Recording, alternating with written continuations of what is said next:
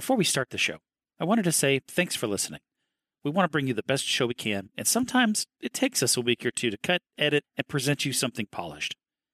But if you're the kind of person who wants to hear the long version with no frills and wants it as soon as possible, we're now putting our Ready Player 2 episode reviews on Patreon. Pay as much as you think is fair and get access to uncut episodes just hours after we record it. Join our community of Gunters at patreon.com/gettothegoodpart, no spaces. Now, on to the show. Testing. 1, 2, 3. Testing. Testing. We has the beef. Really? There's beef? I didn't know there was going to be beef. There's beef. Ready, steady? I think so.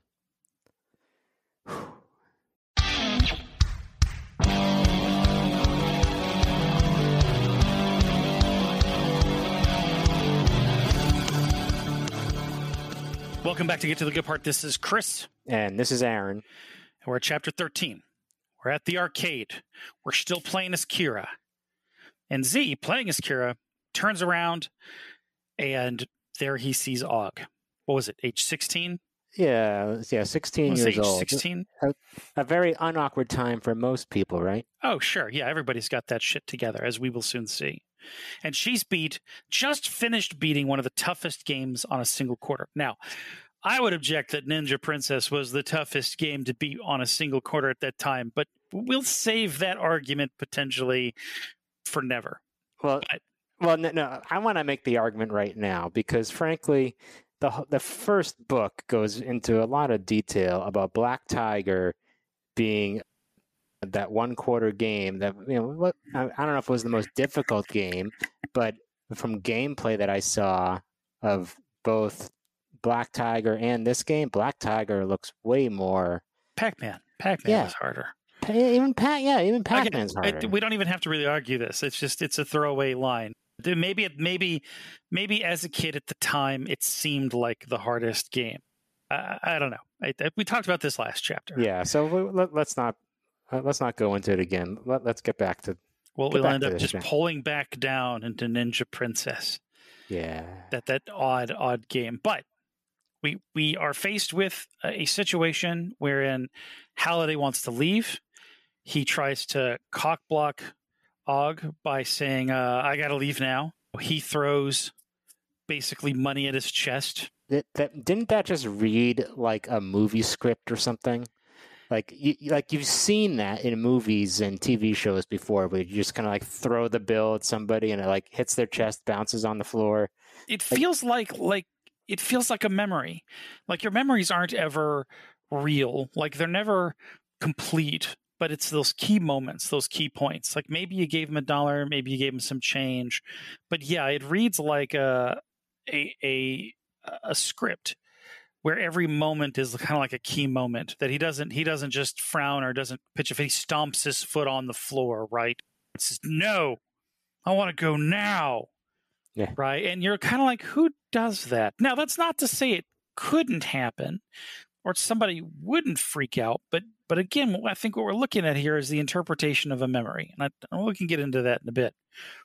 But just to blow through and get to the bits that we want to really chat on, dig into. In that moment where he stomps his right foot, he turns into a masked black-clad ninja, and Kira turns into that red silk live-action representation of Princess Caraby. And the end of this really is quite simple. She kicks his ass, or Z kicks his ass. And he doesn't die per se, he just falls to his knees and cries. Mm-hmm. And everything kind of wisps and whirls away, and the next shard is presented. And now we're back to Og, where he gives her a necklace and says, "I love you." And she feels all the gushiness. And then poof, he's back in front of the portal, like it just kicked his butt out of reality and back in with the team. Where they're kind of like, "Dude, you did it." And I will give it a note here is that as part of character growth, you kind of look for the little things that show that a character is changing. So when he's like, "No, we did it. We did it together. It wasn't just me going through it. I needed all of us to do this." Again, that's that moment of writing where we're starting to sprinkle in the dash of pepper that equals character change, I think. to me, that just felt like a typical line in an 80s movie. Like, yeah, no, we all did it. We did We it all together. did it. Goonies never say die, right?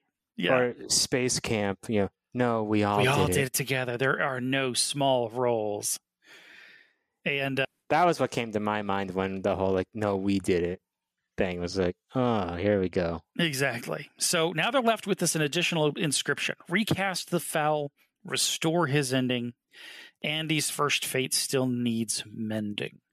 I instantly knew what this was in reference to. We'll get into that in a minute, though, because the team starts going through. They start hitting like Andy from Goonies. Nope, wrong spelling of Andy.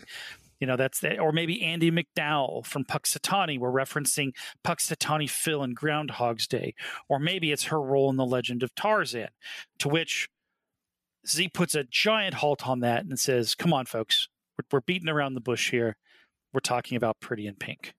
To which half the team is like, ugh. And the other half is like, yes. Well, really, it's 2/3 to 1/3 that, don't like it.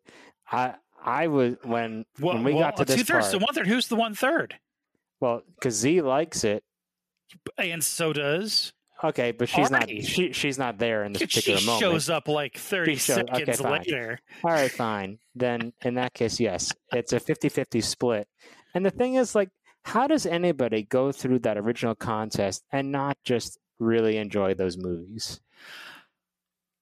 Oh, okay, go through the original contest and not enjoy those movies. Well, you know what? There's some shit that's a drag. I hate to bring back Brazil.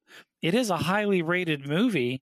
We did watch it and as part of what we do, and other people evidently loved it. It's mind-boggling. It's mind-blowing. We are going to shit on that movie every chance we get. Freaking ever. Okay. I mean, but that's a good example, right? There's just going to be shit that some people like. And I hate to break it to you, like, I didn't see all of John Hughes films. Like, I think I've seen most of them, but frankly, that missed me, right? You had these teenage love stories, teenage epics that were coming out, teenage thinkers, if you will. And that hit me at a time when I was like in my preteens. I had no interest in this crap, right? I was on my bike. I was the kid delivering the newspaper to all these jackasses in the nice houses. $2, exactly. So I don't know to tell you. Like, some of these movies didn't hit me, as I'd mentioned in earlier shows, and I think we did a review of the movie Pretty in Pink, or no. It wasn't Pretty in Pink. It was what the hell's the one Breakfast Club? Thank you, Breakfast Club. Where I watched Breakfast Club and then kind of gave my rundown on it. And I have a whole new appreciation for Breakfast Club, so I'm not shitting on Breakfast Club. But at the same time, like, it had nothing. It wasn't relevant to me at the time, so I missed the boat. So, my wife's first movie was Pretty in Pink, so she like has this connection to that. Like, she loved the Blaine character in that movie. When I saw that movie, I was like Team Ducky. I'm like, why? John Cryer is smooth as hell, I thought, in that movie. Like, I wanted to be Ducky, right? It's just, but I get it. Like, it's a different perspective. And as it turns out, and we will get to that, is that it turns out that, evidently that's the key to figuring out this cryptic little message scrawled on the crystal. But more importantly, though, everybody gets dressed up. They're ready to head out to Shermer, Planet Shermer, right? Artie shows up. She finds out where they're going. She's totally awesome with it. Gets decked out with her elven sword, double pistols, fingerless gloves, ready to go. And we have a moment where the team reflects on what the hell is going on, what in the name of Crom is going on. Right? Because we start talking about the Siren Soul. We start reflecting a little bit on the experience that Z had and what happens when we put the pieces together. And they're kind of boiling it down to the fact that they believe that if it's possible for Halliday to be in the simulation, to be in a copy of Halliday's mind in the simulation, that maybe, even though the time doesn't quite match up, that maybe these shards are Kira, that somehow they mapped her mind to put her in the Oasis. And they're still scratching their head over it and still trying to figure out, like, what would be the end result of that, right? What's the end game there? Because if she didn't love him, it almost feels like if this was her memories, it feels like she didn't like him. Like, these are her memories of this experience that might be exaggerated because, like you said, it kind of is like somebody has written a play or a movie, and these kind of points pop out as being sort of dramatic, if you will, not very realistic. It does. It made me ask a lot of questions about this whole idea about the ONI doing the brain scan and like you're replaying back memories. If you create a playback of like a really old memory, right? Mm-hmm. Now, your memory isn't going to be super crystal clear on that, or at least your personal playback of that memory. Like you might have exaggerated details, like you were just saying about like, well, maybe Halliday was, came off as more of a jerk as she recalled it. Sure. Right. So I was just kind of like wondering, like, so if this thing is doing these scans and like making a consciousness, so to speak, and like you can, search and find memories, is it going to play back the way you would play it back? Or is there somewhere hidden in the deep crevices of your mind, like as true to life a recording of those memories as possible? Well, I have done some amateur hypnosis back in the day, and part of that amateur hypnosis is taking people back through memories. And it's interesting because first off, you can't necessarily say as a matter of fact that memories are 100% accurate.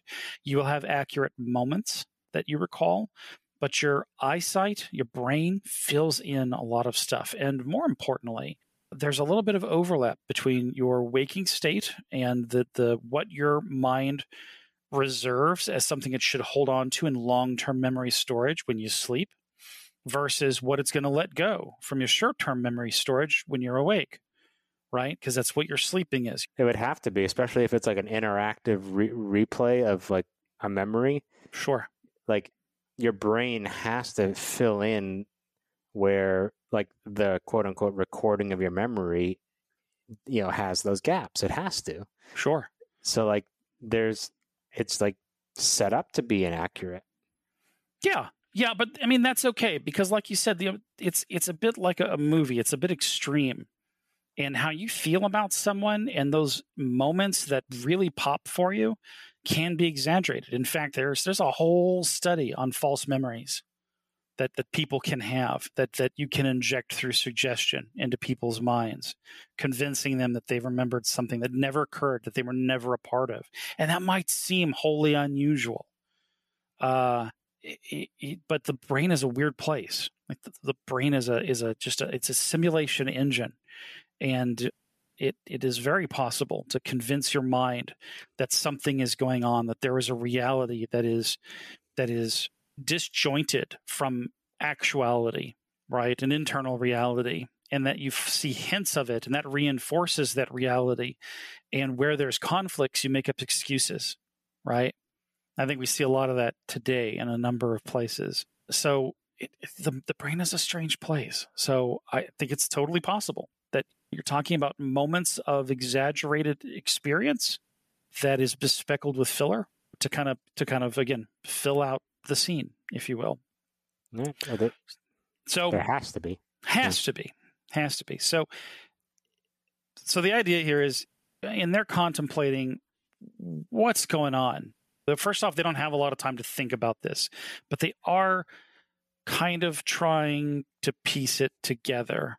But they basically realize that what is the end game, or could they potentially use all of the shards as a mean of bartering or potentially luring Halliday into a trap? And I don't know how much foreshadowing that's really going to let on, or maybe if it's a situation where they mention it here or it becomes a Chekhov's gun and they don't mention it in the future. That doesn't seem to be Halliday. That doesn't seem to be Ernest's style. So I suspect that they mention it here, they're going to think of something like that in the future.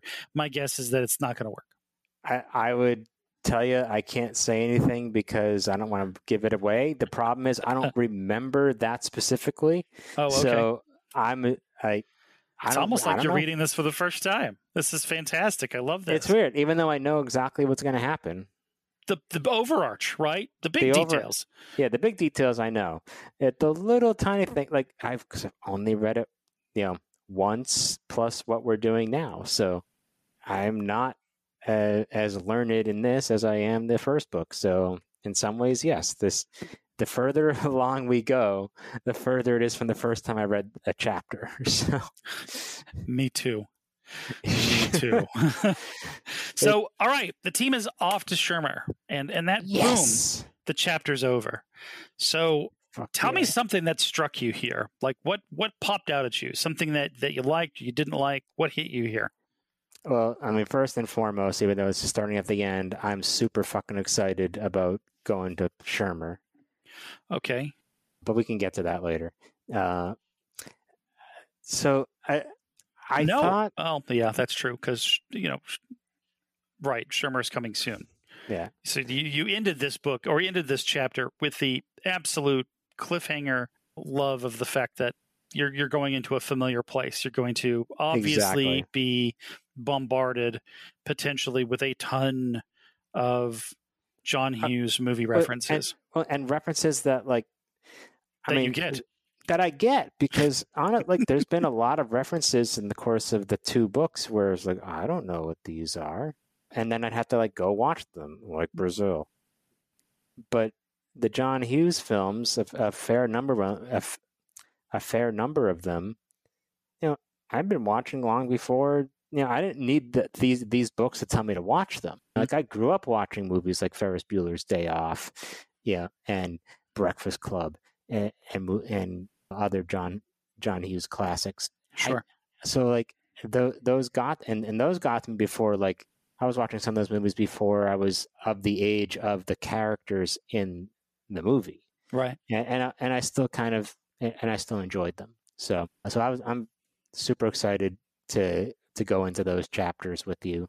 And overall, like, I did enjoy this chapter, but I think more so than others because a few things. One, I would say the interaction or the playback of the interaction between Kira, Og, and Halliday, it felt like, I feel like I captured a lot of that kind of like adolescent awkwardness, angst, awkwardness, like those moments where you can actually feel sort of those raw emotions. Yeah, like, get out of here! I'm like trying to like talk to this girl, and the friend that doesn't quite get it, which is not the case, or someone who's actively trying to like cock block you.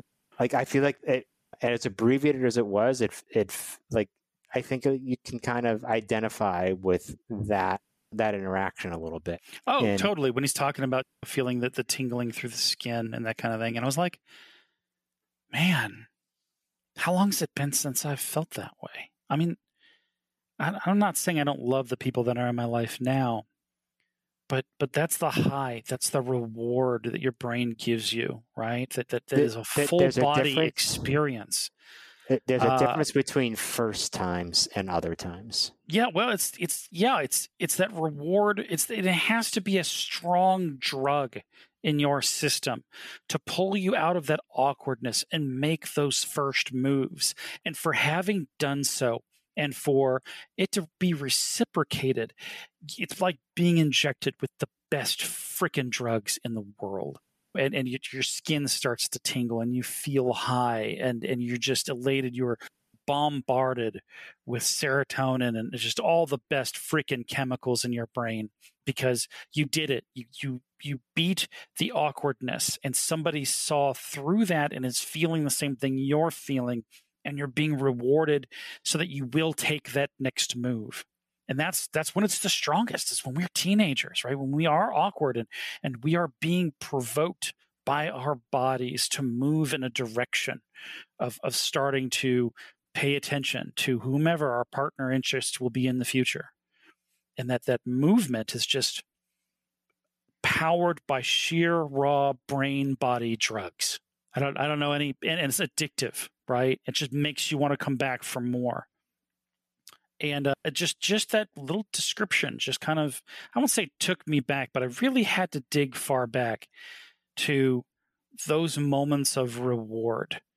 And it's just been so long since I've had that raw moment of reward, because I'm so far past that, so far past those first moments. And those are unique feelings, I think, to that kind of life, that time. And What you're saying is we're old now and we're boring. What I'm saying is that it takes a lot more for me to get high. Yeah, let's just keep going. This is Aaron from the show. First of all, thank you for listening. Once you finish listening to this episode, do us a solid. Go ahead and give us a rating and write a review of the show. This lets us know that we're doing a good job and helps other people find us. And speaking of other people, if you know someone who might enjoy the show, we would love it if you told them about it. We can be found at gttgp.com. There's tons of stuff on there. You can learn more about us, there's an episode guide, and of course, you can find our social media pages, where we love geeking out with our listeners. Now, let's get to the good part. So anyway, so I tapping the love vein. It's not going to do it. I need you to double up on that dose. Exactly. So anyway, so I enjoyed reading that interaction and just kind of reminding and the reminiscing of like being that age and like being, you know, that awkward and all that stuff. But so what else did I like about this chapter? Well, I'll tell you what I thought was interesting, because when I thought about that sort of high, I then thought about what it would be like for me to have to go back to that time to not just experience those feelings, but to experience how someone else felt about me, knowing where it would go and how it would end. And the level of torture it would take someone whose relationship started in that place with those strong feelings and ended with one of them dying. And that knowing how she felt about him, it's like communicating that feeling to him as a message. I really, really did feel this way about you. And to have to go through that, to have to re-feel the falling in love with somebody who's passed on, who's died, would just be, it would just be like splitting you open. And yet some people are trying to do this now, right? Where they have like these like virtual representations of loved ones who have died. And like, it seems, I don't know, whenever I see an article like that, and it's not that often, but it's just weird. I don't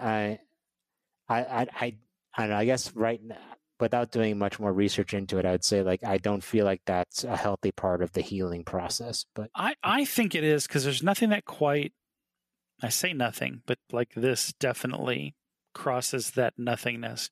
But I'm going to say it for today. There's nothing that's going to fool you into believing that you are sitting with that person, that you're talking with that person. There's nothing wrong with, for example, having a photo book and going and revisiting the memories, because part of celebrating somebody who's passed is keeping them alive in you. But to be subjected to the experiences from the other person's perspective, that crosses the line. That's a Sure. whole other level, I think, of hell.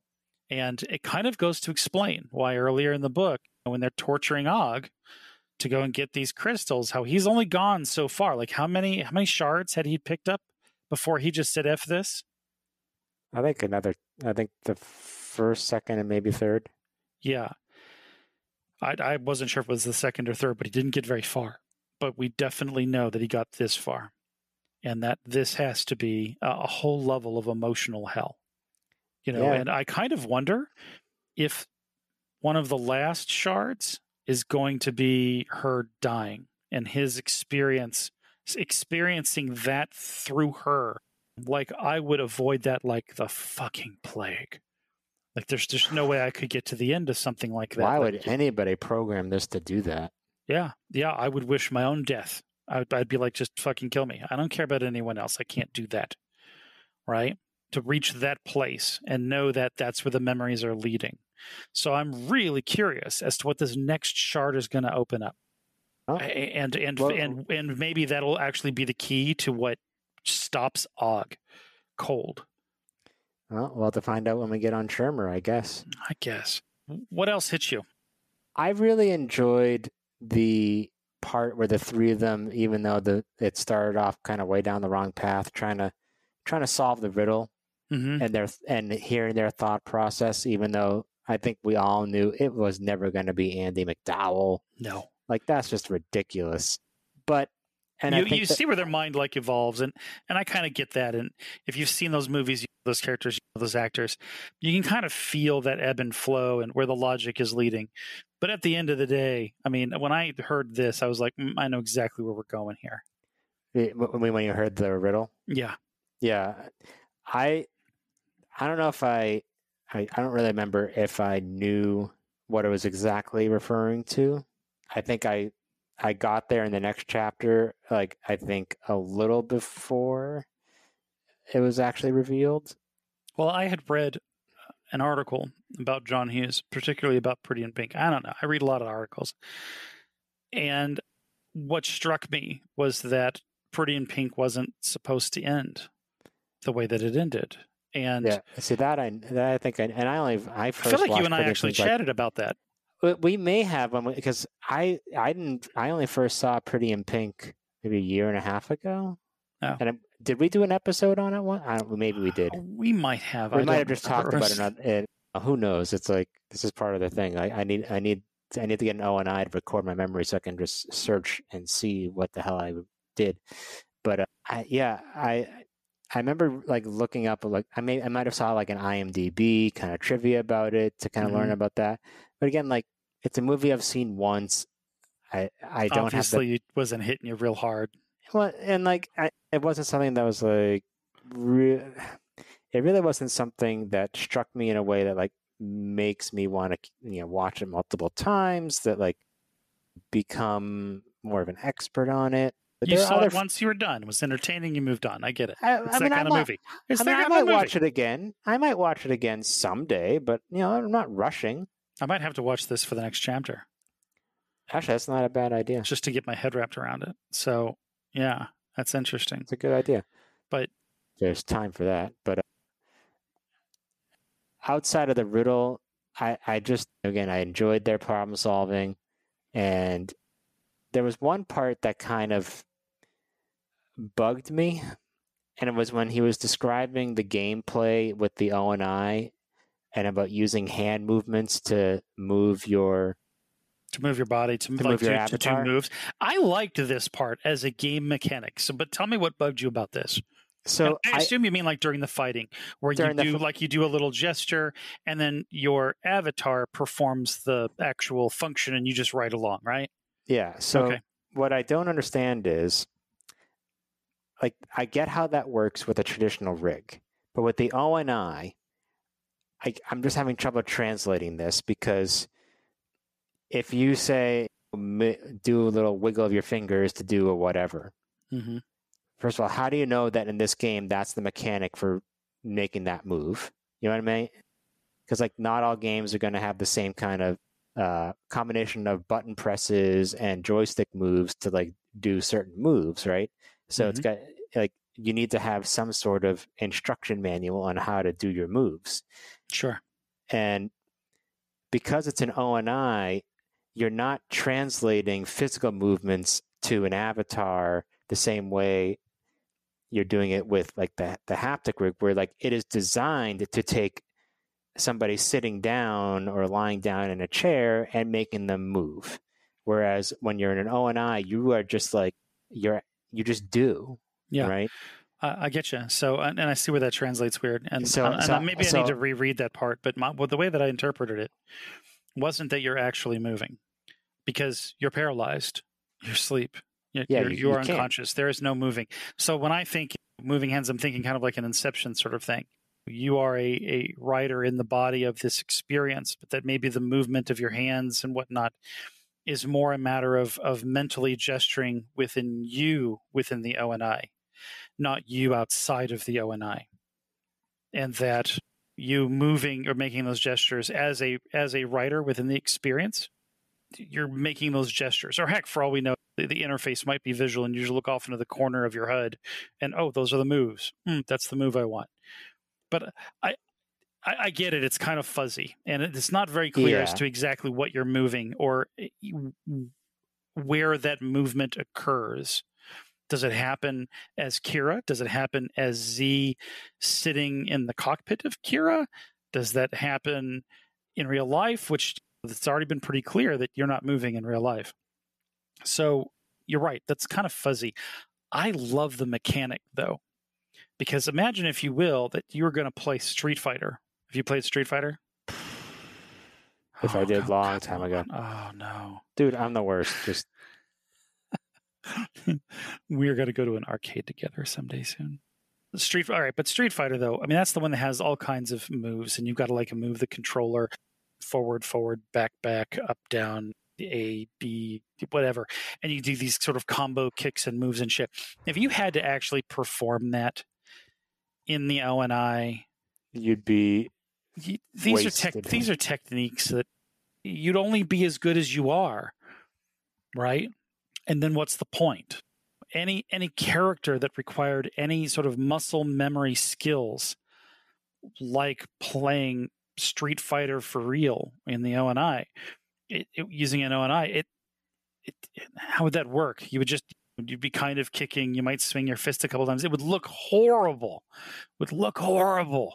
You would need something to bridge that gap, and then to kind of ride along for the punching and the kicking and the flipping and all that shit. Otherwise, you would be just as good as you are. And then what's the point? Right? And especially if as good as you are is shitty. Yes, especially shitty. Yeah, so I kind of like the game mechanic. But there's some confusion. Like, I'm confused. Your interpretation of it was different than my interpretation of it, and even my interpretation of it's kind of fuzzy. So I feel like there's like a few steps missing to kind of go from these movements or voice. I mean, even the voice commands thing. It's like, you're going to say roundhouse. You've got to know the words. Crane technique. Yeah, exactly. And you would have to know the words. And how weird would that be if you're in the midst of this experience where your character's just calling out these moves and then doing them? That's so odd.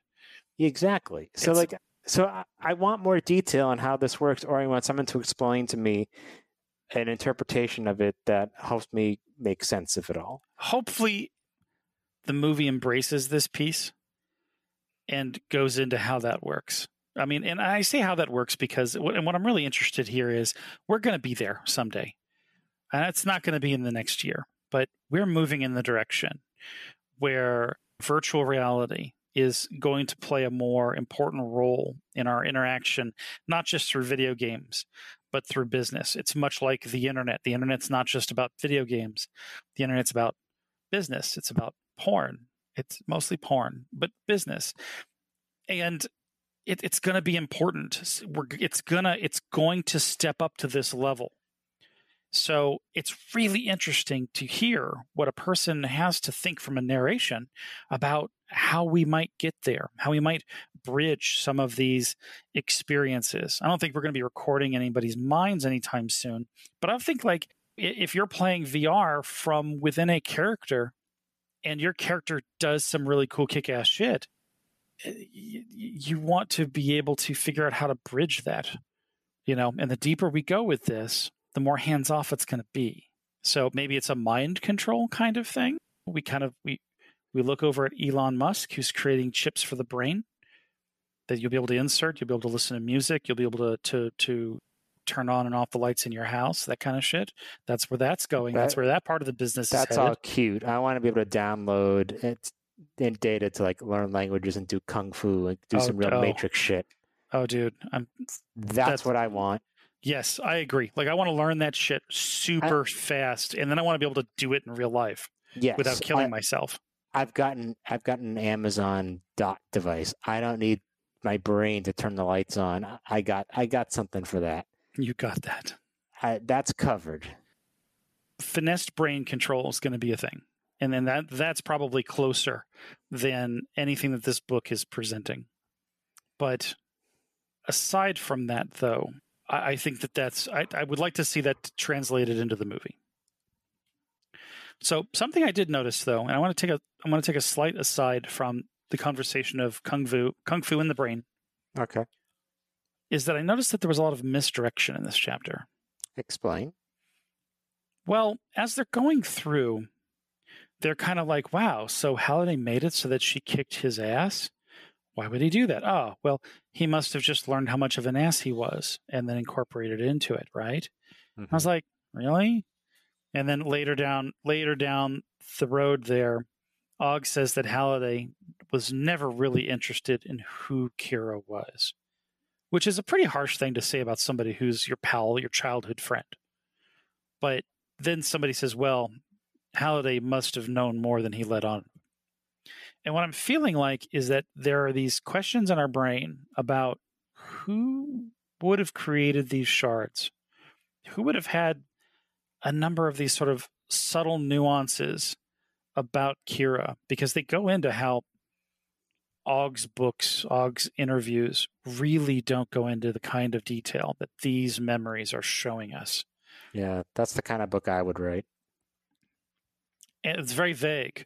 And when you experience a lot of pain, you tend to move away from the surface. You know, like you tend to move away from the heart of that. Like you just brush the surface, because to go any deeper is to go into pain, right? Into those memories, and going back and missing that person all over again.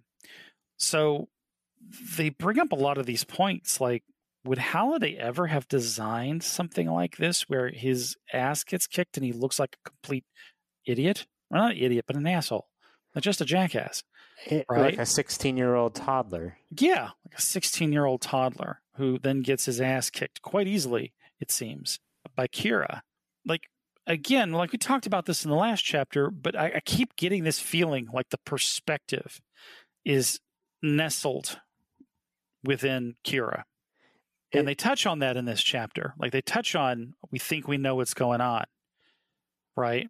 We don't have absolute proof. We got a lot of questions to ask, but they do touch on it. I feel like the book overall has been very good about making you, or misdirecting you, or as far as like who actually created this challenge. It feels like there's this assumption that it has to have been Halliday.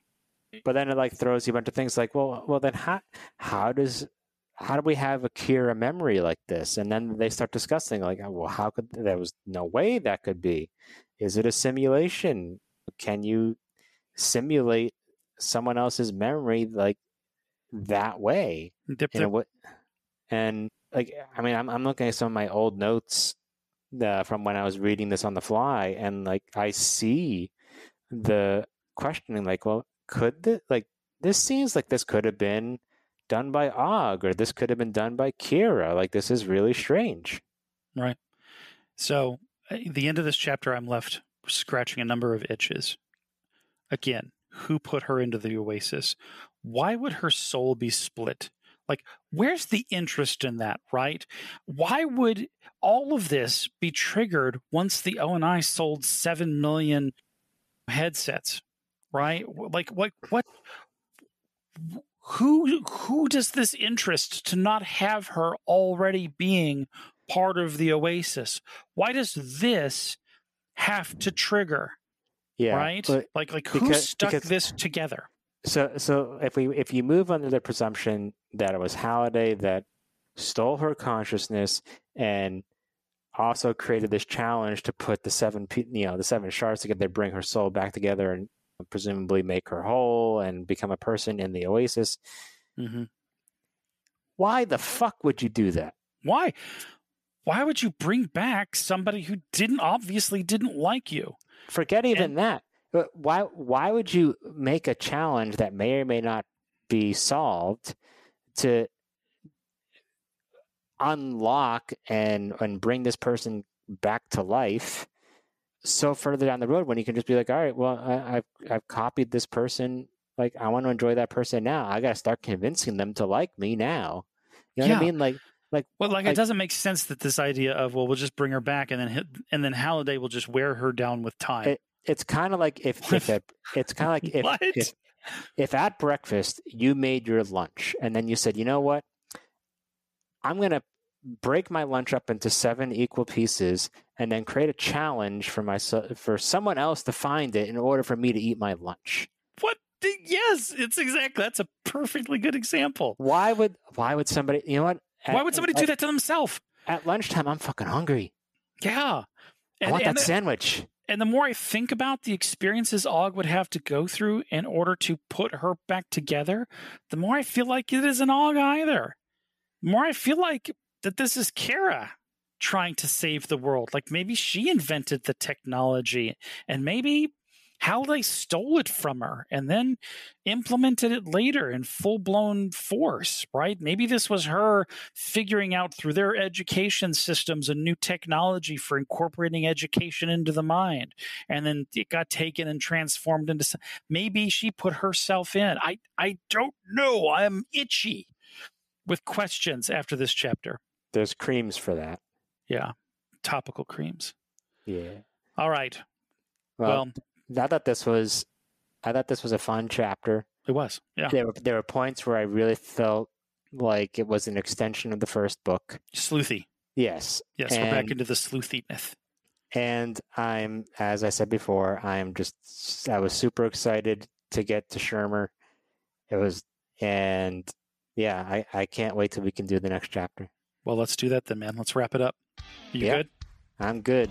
All right, let's get into that next chapter. This is Chris. And this is Aaron. We will catch you in the next chapter. Thanks.